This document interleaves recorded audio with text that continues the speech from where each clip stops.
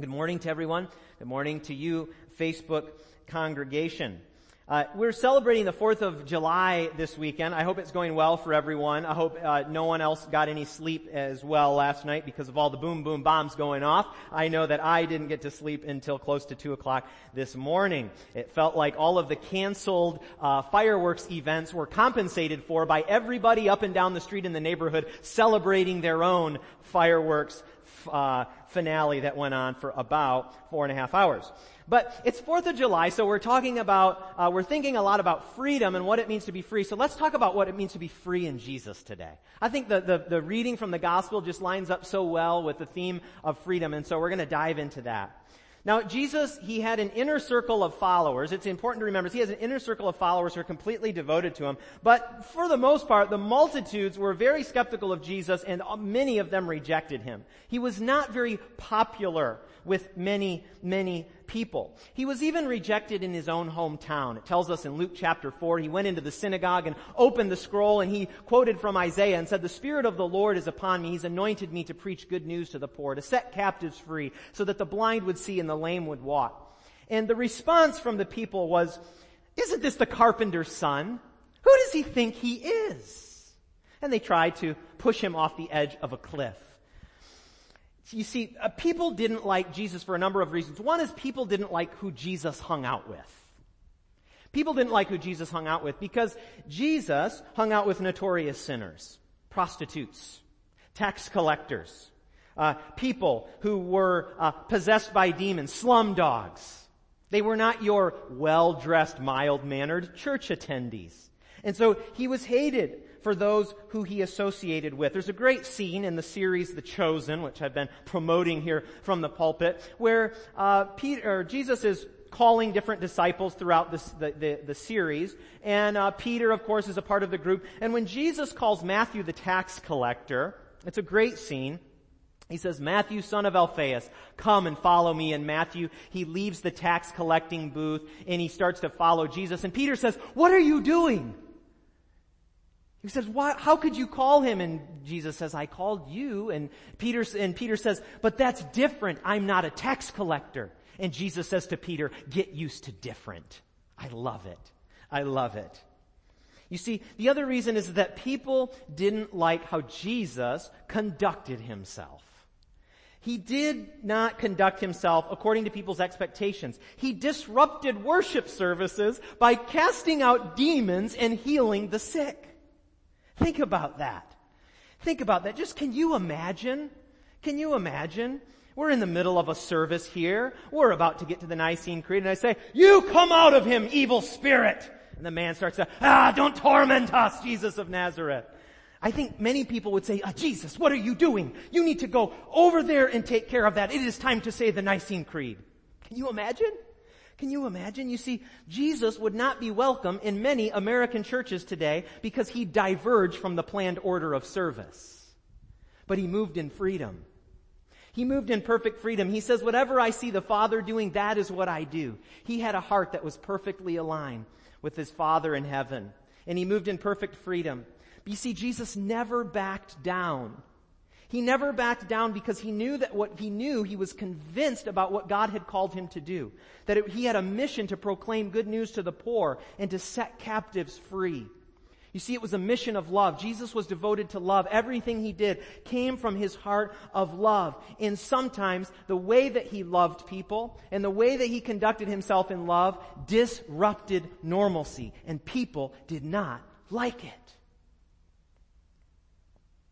I want that kind of freedom. Don't you want that kind of freedom? To just know the Lord so intimately, you know you're doing what he's called you to do, and it's not going to crush you if someone speaks a word against you or challenges you or gets upset because you're preaching Jesus and doing what Jesus did. Beloved, that's what we're called to do.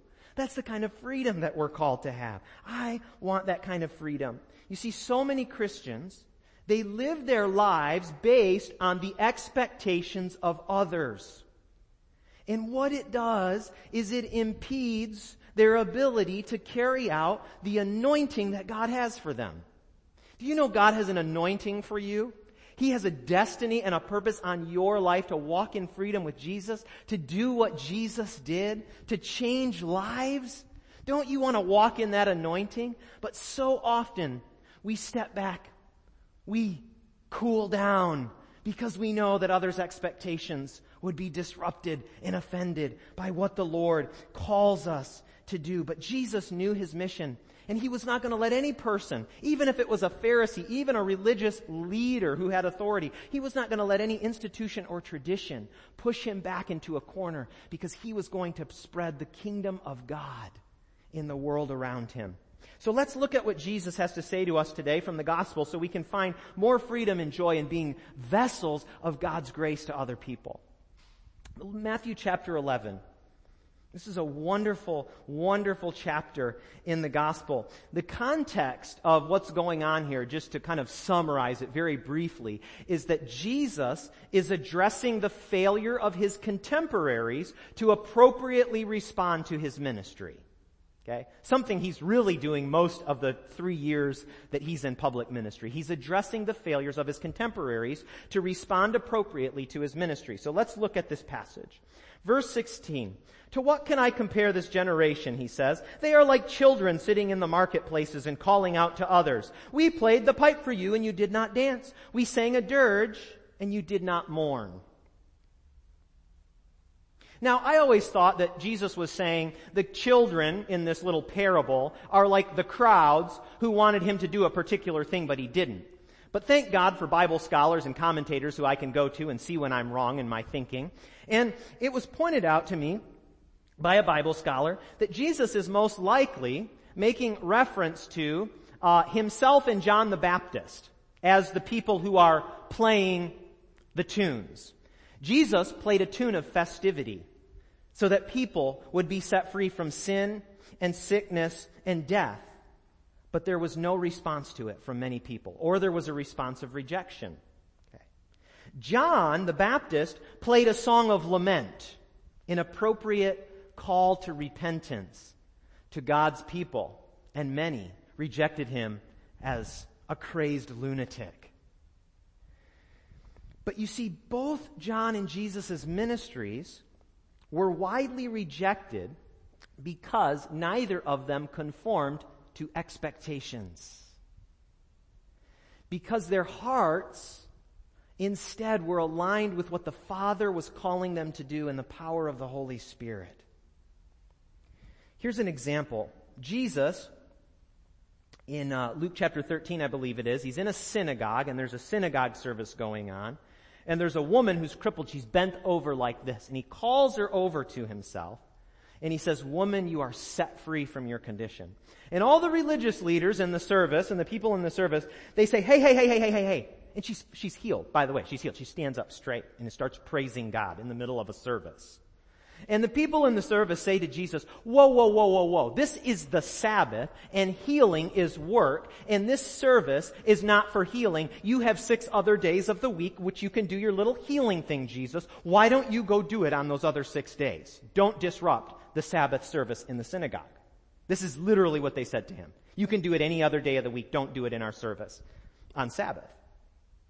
And Jesus says to them, he rebukes them, he scolds them, and he says, hey, if one of you had a donkey that fell into a pit on the Sabbath, would you not do the work of pulling him out of the pit? And he says, how much more does this daughter of Abraham deserve to be set free from her bondage to Satan?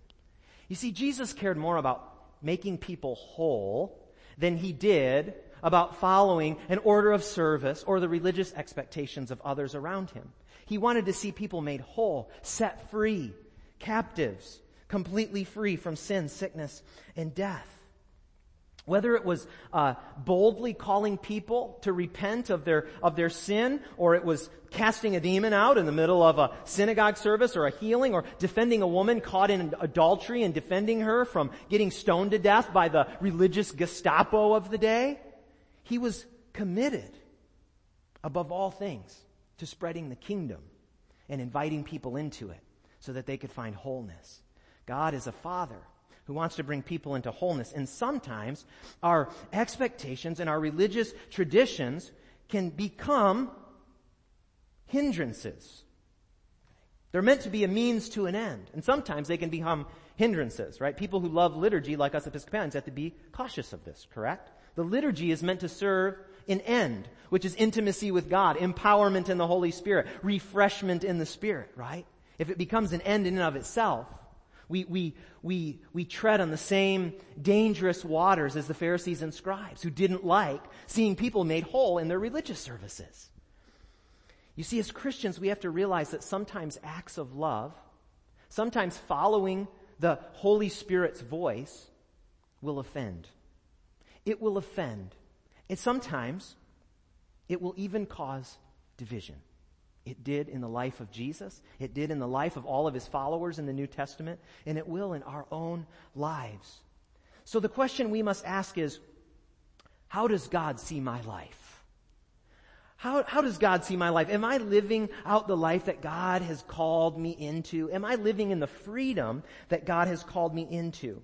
Well, Jesus, I think, is going to help us in these next couple of verses to understand what it looks like to live a life that truly bears the fruit of godliness. So he says this to the people. He moves on in verse 18 of Matthew chapter 11, and he says, John came neither eating nor drinking, and they say he has a demon. You see, John was a rabble-rouser, if ever there was one. Said he wore camel's hair and he munched locusts for his food. Scraggly beard, can't you just see him? Repent, you brood of vipers! Do you think that when John the Baptist met God, God said, John, your beard was unkempt. John, you were munching too many grasshoppers in front of the people. John, you raised the volume of your voice too high and you talked way too much about sin. Do you think that's what God said? No, because just verses before that, Jesus says this, truly I tell you, among those born of women, there has not risen anyone greater than John the Baptist. He was perfectly aligned with God's call in his life, and he was called to preach repentance, and he was called to preach the fear of the Lord to God's people. And when he met God, I bet you what God said was, John, congratulations, well done, good and faithful servant. You brought multitudes into my kingdom from your bold preaching. Now, Jesus says this about himself. He says, the Son of Man, it's a reference to himself, came eating and drinking, and they say, here is a glutton and a drunkard, a friend of tax collectors and sinners. You see, it was the company Jesus kept. Instead of trying to keep holiness and righteousness isolated inside of a synagogue box, he took it out into the darkest places of society and brought healing and holiness to the lives of others. It was infectious. People followed him around to find that wholeness. What a beautiful thing. And yet, he was accused of being a drunkard and a sinner and a glutton. Jesus liked to have a good time, didn't he? But here's what Jesus says, and this is the center of the passage right here. He says, but wisdom is proved right by her deeds. What does he mean by that? It's the fruit our ministry bears that vindicates it as coming from a place of true wisdom. Coming from a place of true godliness, right? So the questions that we should be asking is, are people in need being served through my life? Are they being made whole? Are lives being changed? Are we ourselves growing out of patterns of selfishness and into deeper intimacy with Jesus? Are we growing in our love for and our worship of our Creator? Those are the things of God's heart. And we see Jesus living out all of them as the perfect model for us. Okay, so the lectionary skips a little bit of the passage, which are Jesus' words of judgment to unbelieving peoples and cities, and then it moves us down into verse 25. And he says this, at that time, Jesus said, I praise you, Father, Lord of heaven and earth, because you have hidden these things from the wise and learned and revealed them to little children. Yes, Father, for this is what you were pleased to do. Yes, Father, this is what gave you joy. You know, God has joy. Things give God joy. He celebrates and rejoices in heaven over certain things.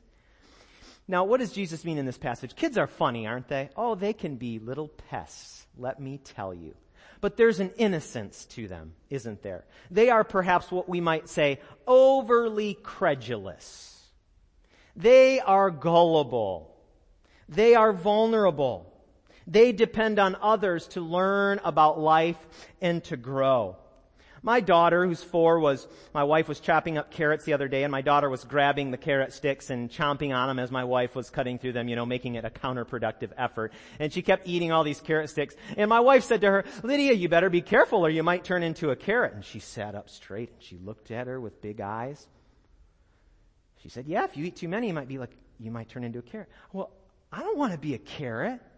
People might think I'm weird. If I'm a carrot, will I be the same size? Yes, honey. You'll be a big carrot. And of course she told her that wasn't really true and Lydia's fears were calmed. But you see, they're so gullible. They just believe because children depend on others for their resources, their well-being, their information, right? And Jesus says that we have to become like that. We have to become vulnerable, dependent children. Why does he say that? Why does he use this analogy? You see, God keeps the power of the gospel hidden from those who think they know it all. He keeps the power of the gospel hidden from those who think they have everything figured out. And divine revelation comes to those who are open to it. Divine revelation comes to those who are open to it.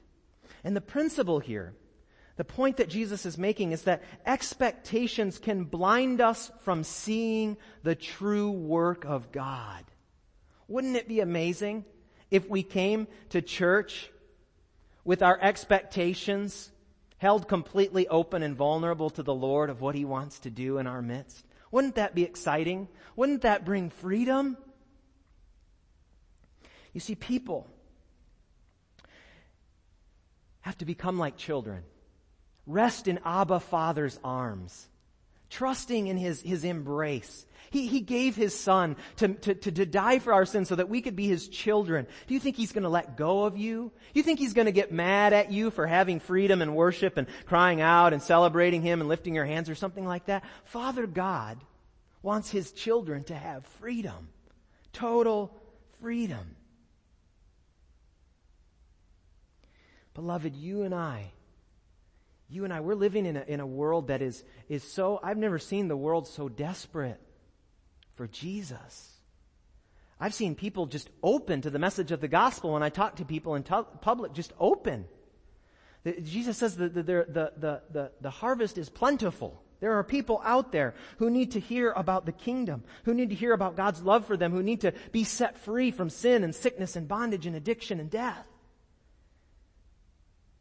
And you and I cannot afford in this hour to let other people's expectations set the trajectory for our spiritual lives.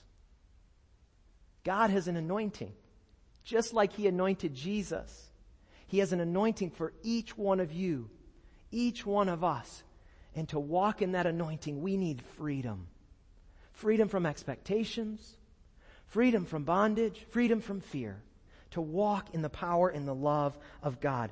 2 Corinthians tells us that where the Spirit of the Lord is, there is freedom. There is freedom. You see, we, God's people, can have the same freedom that Jesus Himself walked in.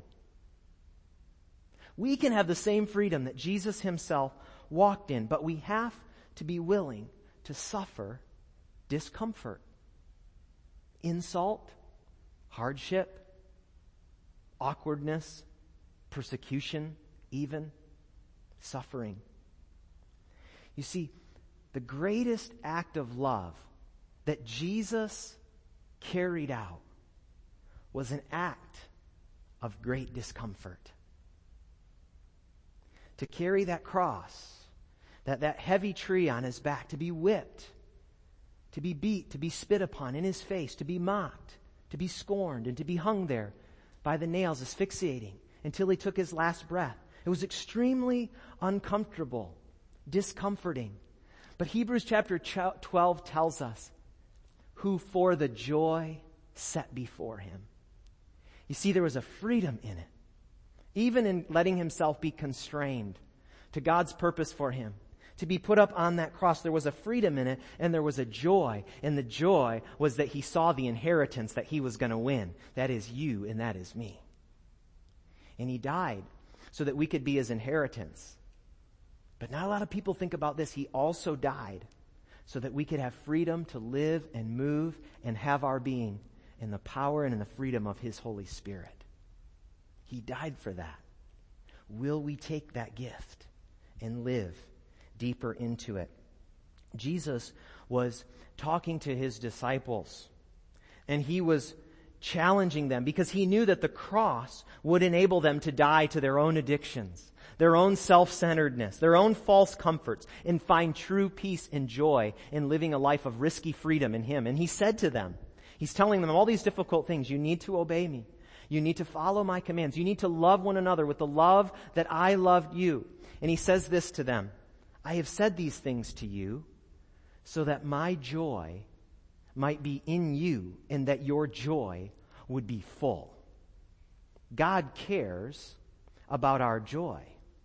And God knows that the path to true, overflowing, overabundant, never-ending joy is to be totally and utterly surrendered to Jesus. Even if it means crucifixion.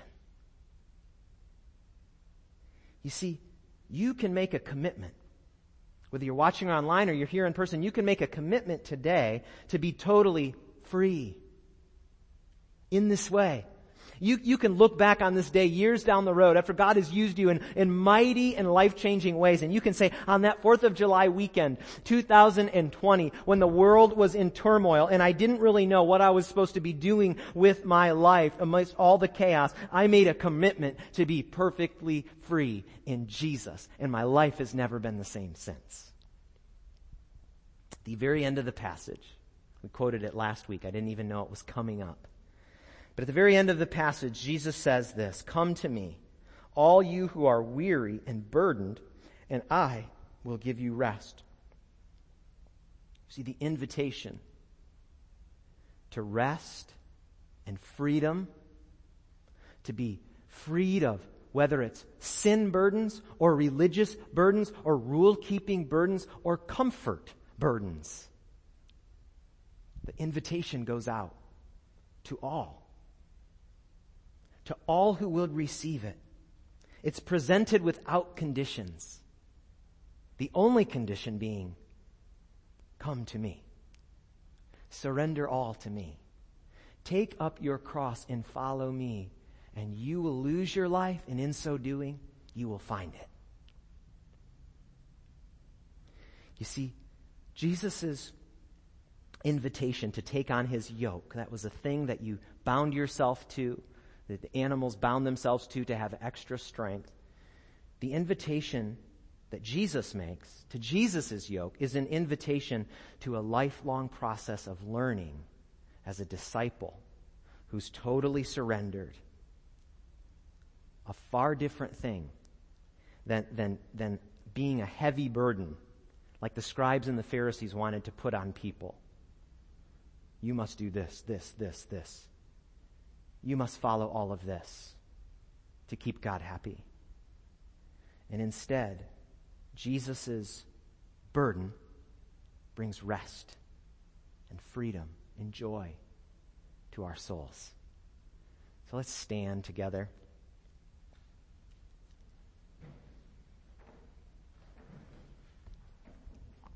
As I pray this prayer, I want to invite all of you, just as an act of faith in your heart, to make that commitment. If you feel God stirring in you saying, you haven't been totally free. The fear of people has been played too much of a role in your life. People's expectations have kept you from walking in the anointing that I have for you. Just make that commitment in your heart to go hard after Jesus, to throw it all in. Let's pray. Father, I thank you, Lord of heaven and earth, that you reveal these things not to the wise and to the learned, but to children, to infants. So, Lord, make us like children in our willingness to receive everything we need for life and godliness from you, from your hand.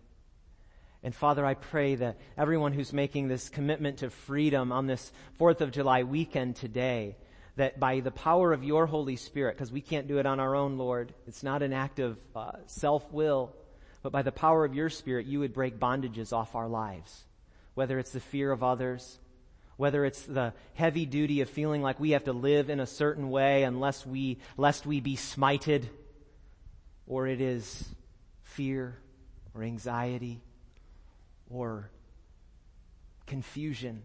Father, we pray that you would just break all of those chains by your Holy Spirit, and that you just begin to bubble up with joy in the souls of your people, so that we would walk around, God, knowing that wisdom is proved right by her deeds, and that by the work that you want to do in us and our surrender to it, we will see the fruit that you desire us to bear. Lives will be changed.